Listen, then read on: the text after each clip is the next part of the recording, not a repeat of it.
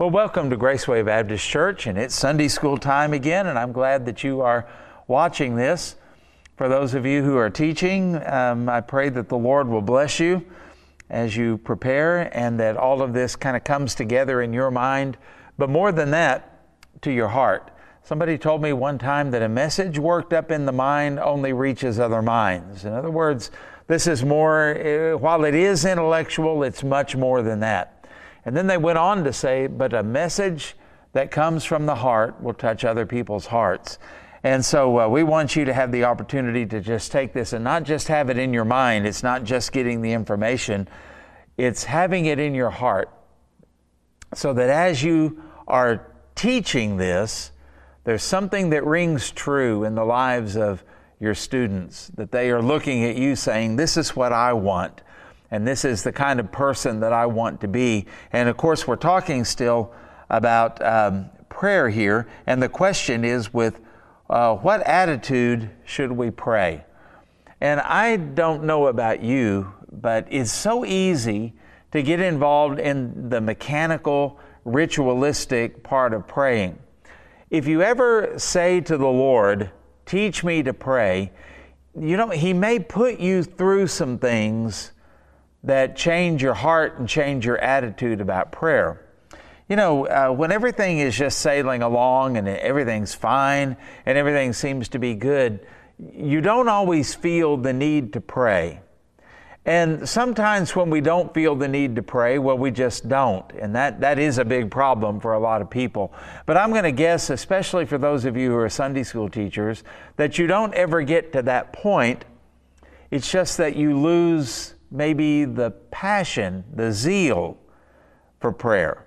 And maybe it's easy to say the right things at the right times about the right subjects, but not really have your heart in it. And that's where the problem is. And that's what we're trying to address here today. With what attitude should we pray? I just had a flash of when David Miller used to come here and he would go, interested? I hope you are. And for those of you who are watching this because you want to keep up with your Sunday school class, God bless you. Good for you. That's a wonderful thing to do. But this is something where I think all of us, self-included, could use a little improvement. We have to pray, and we have to pray in the right way, of course, but we also need to make sure that our prayer is genuine. We're not robots just spouting out words that don't mean anything. We want to make sure that they mean something. So notice how they answer it here in this New City Catechism. With love, perseverance, and gratefulness, in humble submission to God's will, knowing that for the sake of Christ, He always hears our prayers. Now, I suppose we could spend a good hour, if not more, just talking about those things that are listed. Praying with love. Some people pray out of fear. They pray and they do things for God, not because they love Him, but because they're afraid not to, right? And like with the idea of giving, there are so many people that, they take their calculator and they figure out, they're 10%, no more, no less. And that's not really what the New Testament teaches, is it? Give as God has prospered you. And then it says, for the Lord loves a cheerful giver. And so we're not to give, Paul says, grudgingly nor of necessity, for the Lord loves a cheerful giver. I think that in those verses, you also find out where the heart of God is about everything. Do we come to worship simply because it's 10:15 on Sunday morning and we've been doing it all of our life? It's just time, and we're afraid not to do it. Do we pray because, I'd be afraid not to pray. I've got to say the magic words so that God will bless me. And that is so far and foreign from what the Lord wants. If He loves a cheerful giver, I wonder what He must think about a cheerful prayer. I wonder what He must think about a cheerful worshiper. I wonder what He must think about a cheerful witness. All of those kind of things, they all factor together, and yet we act like sometimes that God is demanding so much of us and He's made our lives so miserable, and the only reason we do it is because we're afraid of the alternative. That doesn't say much, does it? And it really doesn't give the Lord a good, for lack of a better word, advertisement to our family, to our kids, to our neighbors and friends and others. So that's something we need to work on, to pray with love. They also mention this thing of perseverance. Now, we could look at it like this. Perseverance, you pray even when you don't seem to be getting any answers. You just keep on. Well, that would be right. That would be right. But let's flip that coin over and say this, because this is what I think might be more of a problem for the people of God, a bigger problem. And that is, I pray about a situation and I'm desperate about the situation. I'm afraid of, what's going to happen or what the consequences of a sin are going to be. And I pour my heart out to God and I pray, and then I find out, it's going to be okay. And I quit praying. See, perseverance means we pray not only keeping on when things are bad, but it also means keeping on when things are good as well. And a lot of people, a lot of times, they pray when they are feeling it, when they're scared to death about something that's going to happen. And then when the tumor's gone or the test results prove that, everything's okay, when the law says we're not going to press charges, all of those kind of things, then what happens? Well, I don't need to pray now. Now, nobody admits that. Nobody would ever say, the pressure's off. I guess I'm done praying now. We might joke about it, but we know instinctively as Christians that that's not the time to quit. And yet we do. So pray with perseverance is a big deal. It also says to pray with gratefulness. How often do we come before the Lord and we come before Him with all the things we want Him to do for us instead of thanking Him for all the things that He has done? Now, if you've ever had a little child that they want something and they want it now, and sometimes you can get a little ticked off at them because they're not grateful for what you've already done. It's not right. It's not exactly what I wanted. It can get, kind of old. Somebody said one time that hell hath no fury like the toddler who wanted the orange sippy cup instead of the blue one. Now, every parent knows how true that is. And they get it in their mind, and you're thinking, hey, just be grateful that you've got milk to drink. Just be grateful that I got you anything at all. That kind of thing that we do. Well, what about us with the Lord? Do we act like the toddler? That we come before the Lord and the Lord answers the prayer, but He didn't do it exactly the way we wanted Him to do it. And we're just bombarding Him, thinking we're going to wear Him down until He finally gets it right and does it the way we think that He should have. Ron Dunn used to say that when people say God has been good to me, he said what they really mean is He's finally started behaving the way they want Him to. God help us. No wonder we're not more effective in our prayer life and more fruitful in our spiritual walk with God. Pray with love, perseverance, gratefulness. And then it says, in humble submission to God's will. Now, this is one where I think nearly everybody blows it, at least at one time or another. And this is where a lot of false teachers really, fall off of things. What is it? Humble submission to God's will. Because so many times we come across as though I am praying and I am bombarding God and almost like I'm threatening God or commanding God. Ouch. You better get it done my way.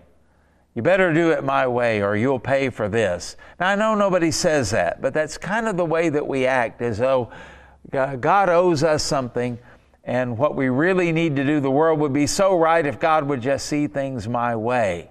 And that is an awfully arrogant attitude to approach our Creator with, is it not?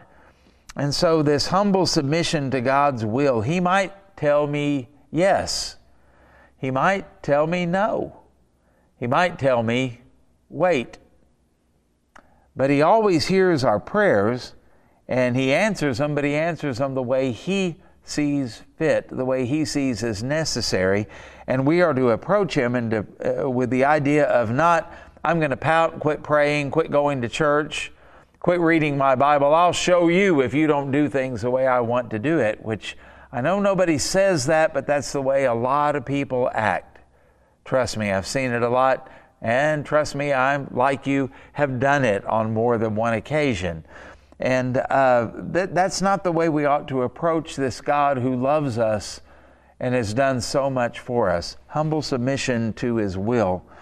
And knowing that for the sake of Christ, He always hears our prayers. I'll go back and talk about Ron Dunn again. He, one time when he's preaching, and he may have even preached this here, he said, I was getting ready to pray, and he said things had not been quite right in my life. Now, I don't know what it was he didn't say. Maybe he didn't read his Bible every day. Maybe he didn't witness to someone. You know, who knows what it was? But he said, oh, Lord, I approach you now in Jesus' name and just confess I am so unworthy of all of this. And he said it was like a little voice in the back of his head said, whatever made you think you were ever worthy? Because when we come before the Lord like that, oh, I'm unworthy, and then we attach things to it.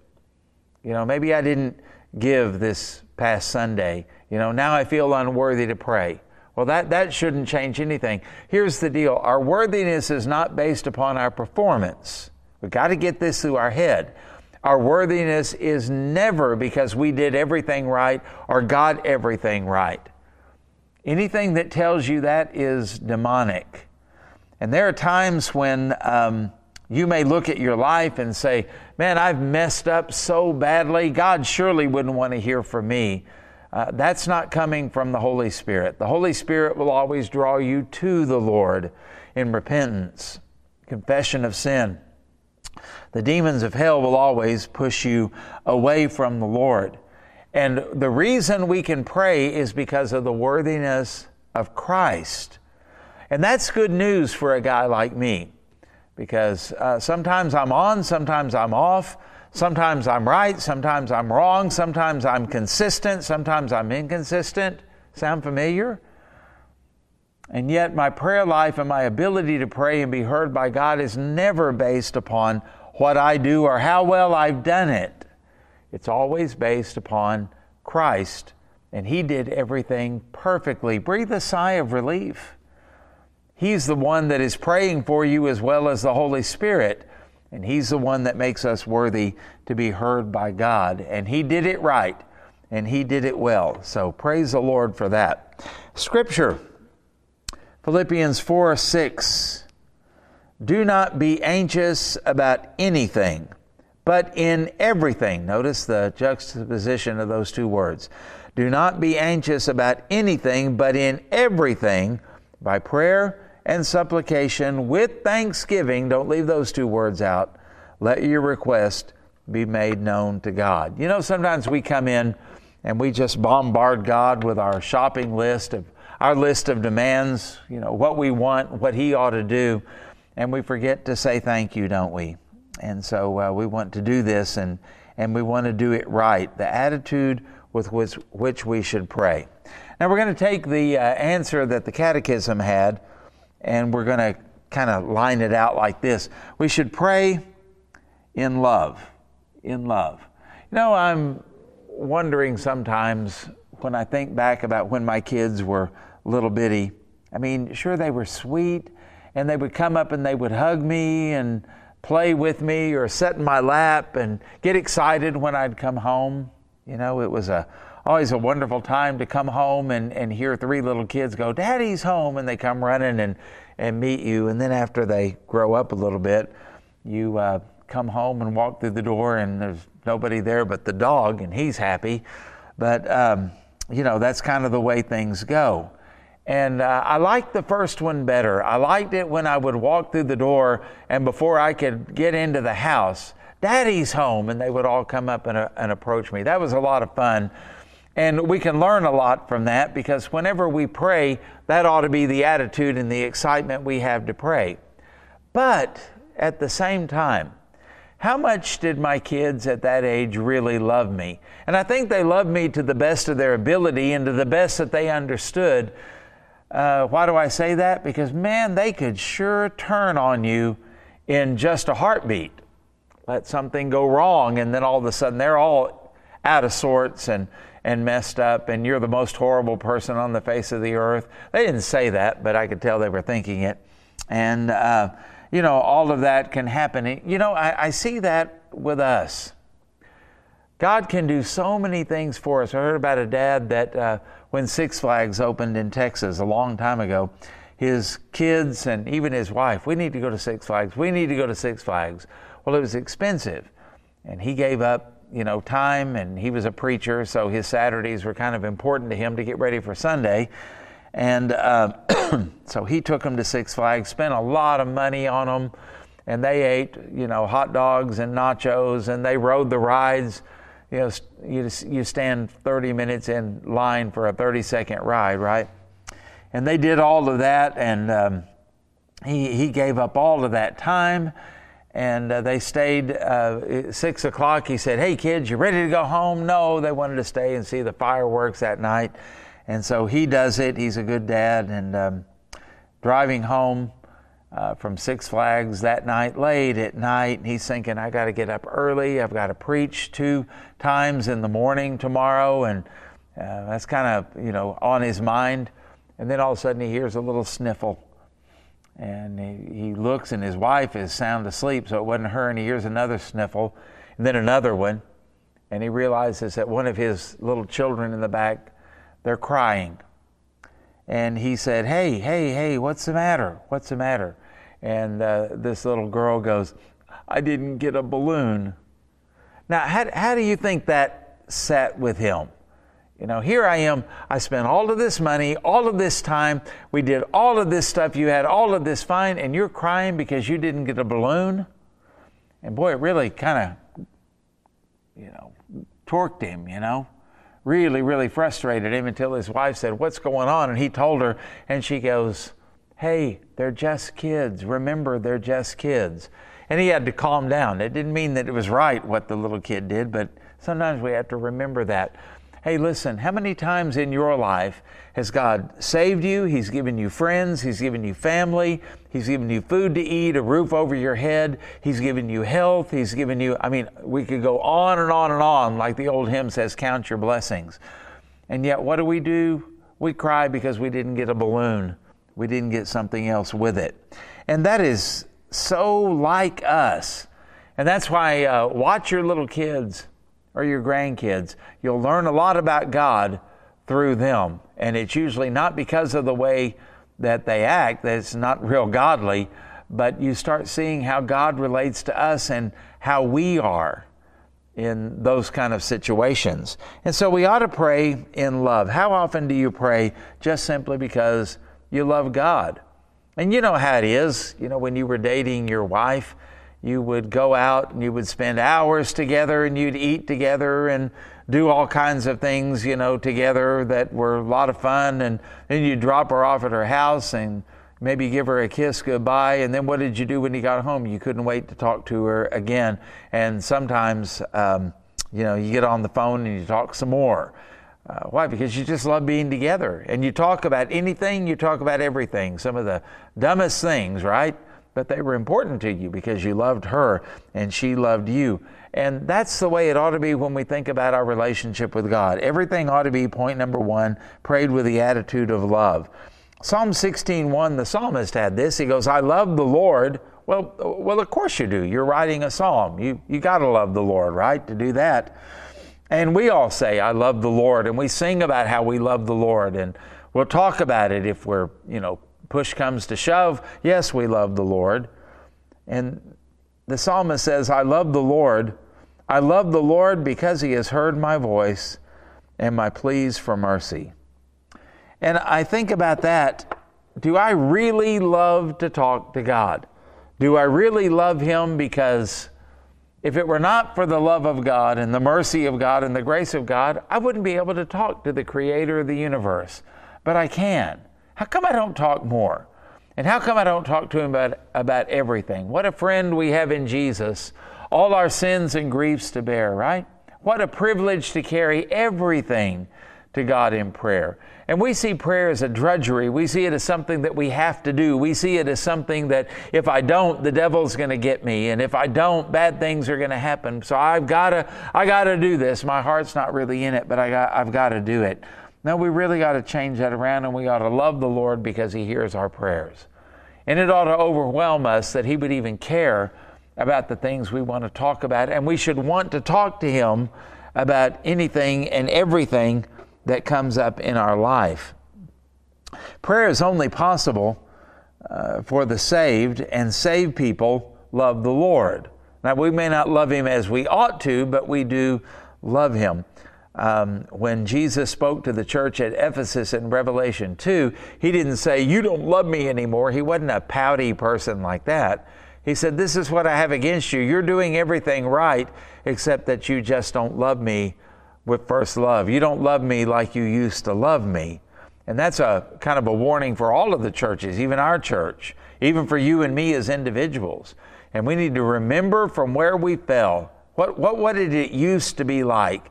And we need to repent of our sin, and then we need to start be restored to do those first works. And the fact that God would want us to pray, anybody want to listen to you? Anybody want to listen to me? That's awesome. And God is the one that says, "I'm here and I've got my ear inclined to you." And we ought to love Him for that. And the fact that God heard the psalmist made him love the Lord even more. And that's the way it should be, of course, for us. God had delivered him from death, some kind of physical death, but also delivered him from spiritual death. And if nothing else, we ought to pray and we ought to love the Lord in our prayer simply because He heard our cry for salvation. Where would you be without the Lord? That's awesome to think about. Number 2, we are told that we ought to pray with an attitude of persistence.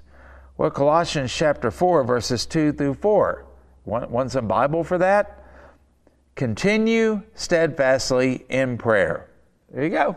That settles it, doesn't it? Continue steadfastly in prayer. Good times, bad times, when you don't feel like it, when things are going your way and your prayers seem to be answered, and even when your prayers don't seem to be answered and things are not going your way, continue steadfastly in prayer. That's a command. And we're also, while we're doing that, being watchful with thanksgiving. And at the same time, pray also for us, that God may open to us a door for the Word to declare the mystery of Christ, on account of which I am in prison, that I may make it clear which is how I ought to speak. Paul was not a person who had an easy life as a Christian. In prison, out of prison, persecuted, beaten, shipwrecked, all of those kind of things, running for his life. And yet he tells us to pray like this. To pray steadfastly means to, in the Greek, to attend constantly in intercession. To attend constantly in intercession. He says, pray also for us. I think that when we pray, when we're doing this praying without ceasing, and we're doing this effective prayer, we ought to be thinking about other people. And Paul is concerned, pray that the gospel will go out and be made known clearly as it ought to be. There's a lot of static in our world today. There's a lot of noise. There's a lot of things trying to grab for attention. And it's not only true here, it's also true for lost people, wherever you may think of them and wherever you may find them. And sometimes the gospel message gets kind of garbled up, and they don't really have ears to hear, and maybe they hear one thing. Oh, God loves me? Well, cool. I'll just do whatever I want to do. And they don't hear about hell, and they don't hear about sin, and they don't hear about judgment. They don't hear about the cross. They don't hear about repentance. They don't hear about faith. And so we need to be constantly praying for ourselves and for other people, that God would bless them and that God would make the gospel clear to those who are lost and give us the ability to clearly share the gospel. We ought to pray also, thirdly, with gratitude. You've heard this, Psalm 100, verse 4. Enter His gates with thanksgiving and His courts with praise. Give thanks to Him and bless His name. And so this is the psalmist as he describes what it was like to enter into the gates of Solomon's temple. What a magnificent structure and all of the things that are going on there. And he is so excited as he does this. He says, enter his gates with thanksgiving, the gates of the temple for worship, and enter his courts, that outer court and the other courts that were in the temple, and enter those with praise. Give thanks to him, bless his name. So that tells us how we ought to approach the Lord as well.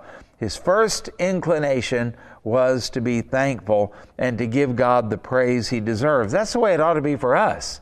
We're not overcoming God's reluctance. We're laying hold of God's willingness. He loves us. He wants us to pray.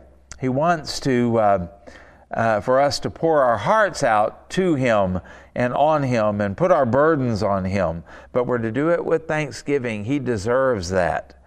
And so we're to be thankful, and we're to say good things about God. Now, compare your complaints to all that the Lord has done for you, the Six Flags and the balloon thing, right? Are you pouting because you didn't get a balloon after all that he has done for you? That is something that ought to change the way we approach God. Enter his courts, his gates with thanksgiving, and enter his courts with praise.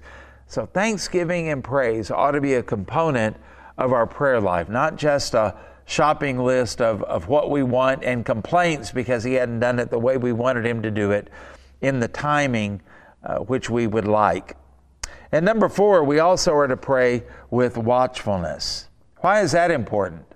This is a part of standing against the enemy. You got to keep your eye on him, right? Mark chapter 14, verse 38. Watch, and pray. Notice how he put the two things together. Watch and pray. Now that doesn't just mean praying with your eyes open during dinner. Watch and pray. The spirit and the attitude of watchfulness, like a guard standing duty, and you're giving a report to your commander. Watch and pray. Why? Why should I do that? Why should I do that, Lord?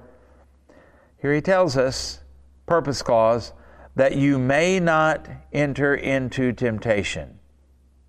So you're either praying with watchfulness or you're being tempted and probably falling for it. He goes on to say the spirit indeed is willing. Well, that's because he gave us that spirit, right? But the flesh is weak. The flesh gets tired. The flesh wants something else. The flesh gets bored. The flesh wants to give in. The flesh likes peace at any price. And that's why we're to live out of the spirit instead of living out of the flesh. But we're to watch and pray. Well, if you think about this, we're all under constant attack through temptation. You know, warfare. Some people say, well, I don't know why this is happening. I did my warfare. Well, that's probably your problem. You don't do warfare and then move on about your day. You live warfare.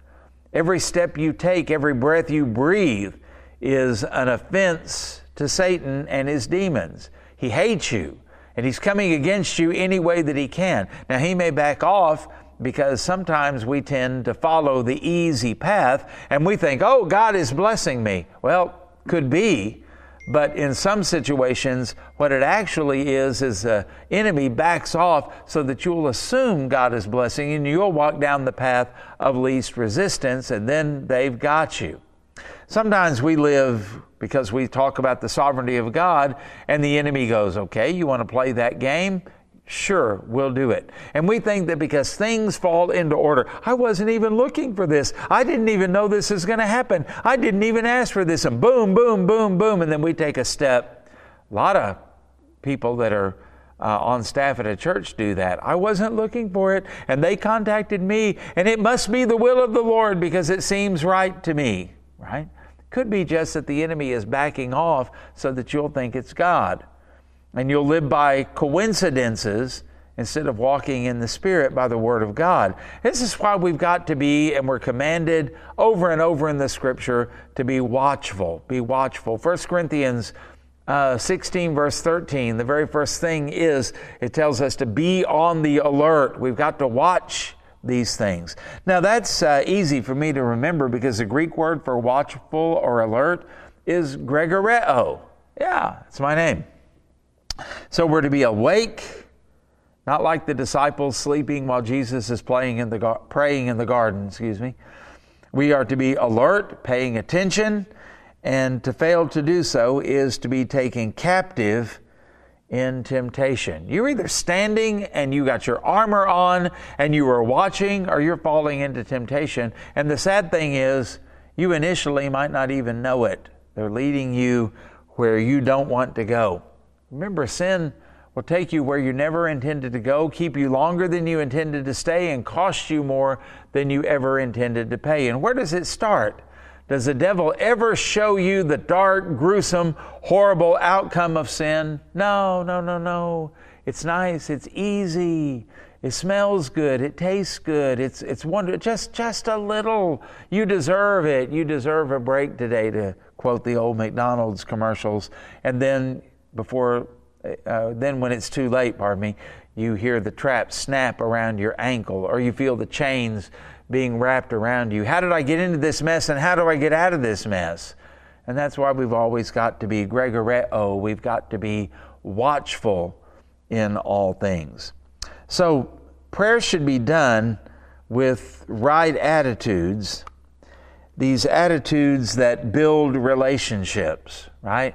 That's why we date. That's why we spend time with people, to get to know them, to build the relationship. Well, that's what you're doing with God.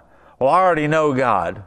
Yeah, well, I met a guy that was on the street corner, a couple of years ago. I guess I could say I know him. I have no idea what his name is or what he's doing now or where he is, but hey, I met him. And that's the way some people approach God. Well, I met him. What's the big deal? God wants you to build a relationship with Him, and prayer is one of the best ways that happens. Because God is holy, we should feel honored to be able to pray. Honored to be able to pray. And because He is a living being, a person, then we should pray in a way that increases our love and our trust in Him. Prayer, therefore, should not be just a ritualistic duty that we just get out of the way, but it ought to be something that we look forward to as we pour out our heart to Him, and we know that He hears us because of what Christ did for us. Our great high priest died on the cross, opened the gates of heaven, was raised from the dead, ascended to the right hand of the Father, is Lord of all. And because we have trusted in Him as the full payment for our sin and surrendered to Him as Lord, we have this open door to the Creator of the universe, where He not only hears our prayers, He wants us to pray. He welcomes our praying.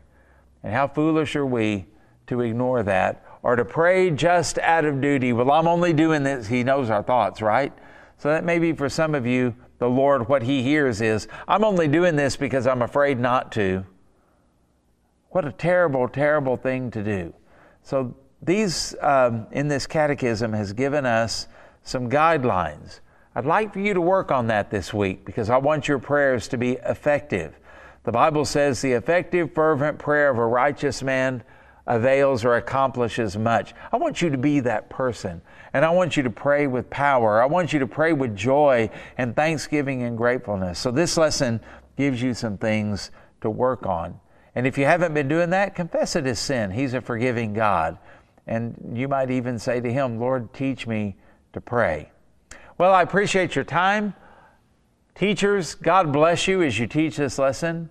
For the others who are watching, God bless you for your faithfulness to stay up with the rest of us. And I pray that your soul has been fed and that you have some things to think on. And as you think on these things, that the Spirit of God will guide you through the Word of God and how to correct these things so that you can live and pray to the glory of God. Remember, prayer is not getting God to see things our way. It's one of His vehicles to get us to see things His way, to have our heart match up with His heart. Now you're talking, and great things will happen when we do that. May the Lord raise up intercessors in our church, and I pray that you will be one of them. Thank you again for your time, and God bless you, and we'll see you later.